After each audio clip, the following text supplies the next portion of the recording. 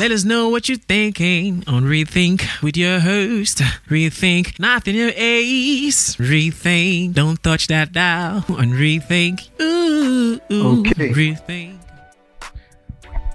Okay. So I am Nathaniel Ace, and you're welcome to the Rethink podcast, the podcast that encourages you to think about things that you would normally not think about. And this is the very first episode that we're ever shooting on video. So that's a plus. Okay, so normally we have been recording only audio format of this podcast, but I decided to try out having videos just so we can post on Instagram and possibly YouTube. So yeah, so we're continuing from our series on the summary of 48 Laws of Power by Robert Greene. We're summarizing his book, we're summarizing his ideas that he presented us in his book, teaching us how to obtain power, influence, and control over people's situations and to achieve targets. And yeah, so we have 2 episodes already on that, part 1 and part 2. This is part 3. I'm trying to pronounce it 3.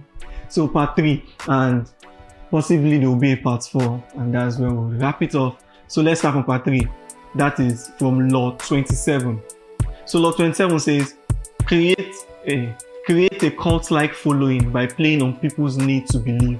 So yeah, Robert Greene is telling us that everybody wants to believe in something. Everybody has the need to believe in something. So you can create a cult-like following if you give people an object of belief, a promising belief that they want. So there's a pyramid of needs by Abraham Maslow, the Abraham Maslow's pyramid of needs. And after it goes from the third stage, there are 5 stages. So from the 3rd stage, after the person has gone through physiological needs and security needs, is belonging. The need to belong, the need to, before you now get self-esteem and self-actualization. But we're on belonging now. So after you have gotten your basic need, your physiological needs of food, water, sex, and Maslow put sex as physiological needs. Okay, yes, physiological. Wow. So yeah, and the next stage is security. After you have eaten, after you are now looking at how secure am I in danger. So after that, after you're comfortable, you have shelter, you have food, you have security, you start thinking of belonging. You want to belong to a family, you want to belong to a group, you want to belong to so you have the need to belong to something. And the need to belong to something means that there's a sharing of common values with whatever you are belonging to, or common interests or common goals. And now giving people a worthy or a goal that is worthy to them is a way to have them under your grasp. So it's like giving them something to believe. And we see politicians and a lot of people do stuff like that, and they keep their words very vague. Vague words, just say man of little things, just make it look enticing enough that people want to believe in it, but not so detailed enough so that people can start picking it out and seeing whether it makes sense or not. So that's Law 27. So Law 28 says, enter action with boldness. So it's saying everyone admires boldness. If you are timid, people will shy away from looking at you as someone who they should be under or who should be of influence. So timidity is repelling, is a repellent to people looking at you as a leader. So when you attack situations with boldness, you think you have conversations with boldness, you inspire awe in people around you, and then it gives you a sense of he knows what he's doing. It gives you the benefit of doubt that you actually know what you are doing, and therefore people tend to trust you more, and that gives you influence around.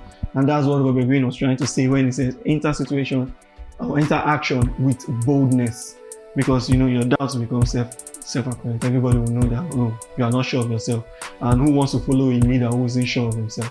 So Law 29 says plan all the way to the end. I picked up an hobby in playing chess, and a lot of times I lose games because I don't plan all the way to the end. So I just know if I play this, I would win his 9th. But little do I know that after I win the 9th, there's a move order in like 2-3 moves that will cost me the game. So that's why you plan all the way to the end. So when you have a vision or a target or a goal to get into certain situations and attack certain visions, you have to plan all the way till the end. So don't plan halfway, because you give an example. So don't plan halfway. Don't plan that. Okay, if I go to school, I attend class, I see that girl, I'll tell her I like her. Plan to the end. What if this happens? What if she doesn't come to the class? What if she sits in a different seat? What if she's around her friends? What if then she's around her friends? What do I do? If she's not in class, what do I do? If she says no, what do I do? If she says yes, what do I do? What's my follow-up? So it's like planning all the way to the end is a good power strategy, according to Robert Greene. So let's go. Law 30. Make your accomplishments seem effortless. So there's a debate in the world of football. I know Americans call it soccer, but literally only the Americans call it soccer. So there's a debate. In the world of football. Ronaldo versus Messi. Ronaldo is the greatest player of all time. Messi is the greatest player of all time. So and anytime this debate comes up, and there's always this guy that wants to be the smart guy, that doesn't want to take sides. You just want to be the smart guy that understands both perspectives. And then they say stuff like, oh, Ronaldo works hard, Ronaldo puts in effort, he gives his best in training, and that's where he is today. That's why he is where he is today. But then you see a lot of people say, oh, Messi is just talent. It is raw talent. Messi doesn't need to work as hard as Ronaldo. And now, I don't know Messi personally. I've not played football with him. I'm not part of his team. But I can almost guarantee that Messi works very, very hard for where he is today. I hardly think talent is ever enough. Talent is hardly ever enough for anything. So I'm sure he works hard. But the way he appears, it makes his accomplishments seem effortless. And that's a great way to discourage competition. So when you look at Ronaldo as a footballer, you can be thinking, if I work as hard as him, if I put in the amount of hours in the gym, if I do my training, come before everybody, leave only after everybody have gone, I work as hard as Ronaldo for that period of time, I would be a Ronaldo. I would be as good as Ronaldo. But if the way Messi is branded up like, oh, this is talent, it's effortless, it doesn't really have to work for it, it's just God that blessed him, you get discouraged like, oh, no matter how hard I work, no matter how hard I do this, I can just never be as good as Messi. So that's a branding strategy to make your opponent lose the confidence that they can actually do stuff like this. And that's the difference when people give yourself the aura of grace. Oh, yeah, Davido works hard, Whiskey is just grace. That just kills every form of competition in everybody's mind. Like, no matter how I work hard, I cannot just be the Whiskey, because he's not really his hard work, it's just Whiskey. So that's a branding that is a very good branding for power play. It just makes people feel like this guy is always just achieving things, he's always just moving forward, and he doesn't even work as hard. Therefore, maybe I shouldn't compete with him, because no matter how hard I work, he would just be favored. So yeah, so law 31 says, control the options, get others to play with the cards you deal. So now this is a very good way, even in bargaining, in negotiation. It's like, you know the options and you have it under control. So you're looking at a negotiation that is about to occur, and then you give the person options. So it's like, maybe I'm fighting for a political position, and you have a group of people, and you have to present a speech of to why they should vote you in that position. Then you now give them, okay, see, look at me. You either get progress in our team, you get fruitfulness, or you go for the other guy and you get the haughty guy that is always proud, that is not working out for you. It's like, people don't want to feel, even among your friends, people don't want to feel like you're the one controlling their destiny. So you have to let them make choices. But now you control the options, because choices is between picking options. But now you give them the various options that no matter whichever option they pick, it works for you. So it's like someone saying, okay, you want somebody to buy a product. I'm trying to think of an example on top of my head, because this is hard to explain without an example. So you want somebody to buy a product, but then you now go to the person And rather than say, well, you can buy this product whenever you want, you can buy this product when you have money next month, it's fine. Because now you are giving the person the option to not buy, because time lapse can change a person's decision. But you see a lot of these sales marketers do stuff like, oh, pay now and you pay 5,000 naira. But if you pay in a month, if you want to pay in a month's time instrumentally, you can drop 500 naira and pay instrumentally, but then you pay 6,500 at the end. So in that way, you have given the person two options. The person feels, I have to buy now or buy later. But if I'm buying later, I'm going to pay more, but easier for me. If I'm buying now, I'll pay less, but tougher to raise the money at first. So now you have controlled the options, and now the person doesn't really, his brain is not thinking of the option of not buying. So that's just a very good manipulation tactic and a good power play game by Robert Greene, according to Robert Greene, actually. Yeah, so let's go straight to Law 32. Play into people's fantasies.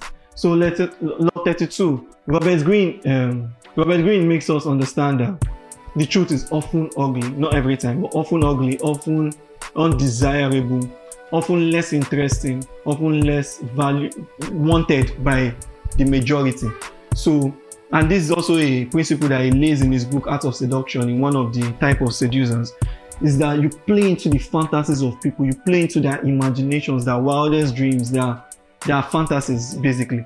So it's like when maybe you are competing for a political position, and you know maybe you are promising the people that you want to end unemployment, but you know, realistically speaking, unemployment is not going to drop to 0% in your tenure. But you can start the process that can be finished in the next tenure. But rather than telling people that, oh, I'll start the process but I'm going to complete it, that will lose confidence and trust in the eyes of the people that want to, the electorate, people that want to vote you in.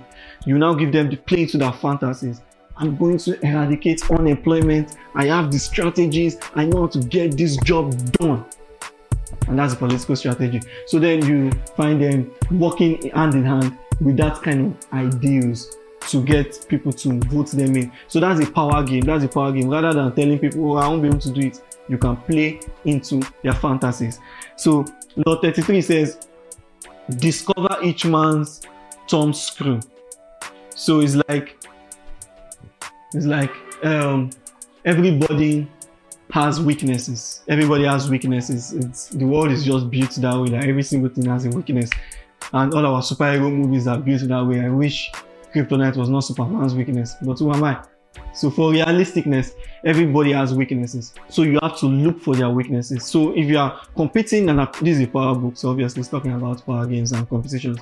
So opponents, you are getting into competitions with different opponents, and every opponent has a weakness. So now what do you do? How do you play into this weakness? You have to find out what the weakness is and then know how you can use that weakness for your advantage. Now look at it this way, is that some people can behave childish, they can act in certain manners, and then you link it to some childhood trauma, and you can use that to kick them off the bus. You can use them to kick them under the bus. You can make your opponent look stupid by knowing where the weak link is and then attacking it or exposing it or amplifying it. So it's one of these things that Robert Greene says helps for your power play. Mind you, these are not my words. I'm just describing the Robert Greene's book. Yeah, so Law 34, it says, be royal in your fashion. Act like a king to be treated like one. This is in line with the common saying of dress how you want to be addressed. Is that when you appear in royal fashion, when you dress as though you are the richest in the room, people often give you the benefit of doubt that you are royalty and you just might be the richest in the room. Now that gives you a starting point to build your power level and your level of influence in every circle. So rather than start from zero, you are starting from a pedestal, and that comes with appearing in a way that shows who you want to be.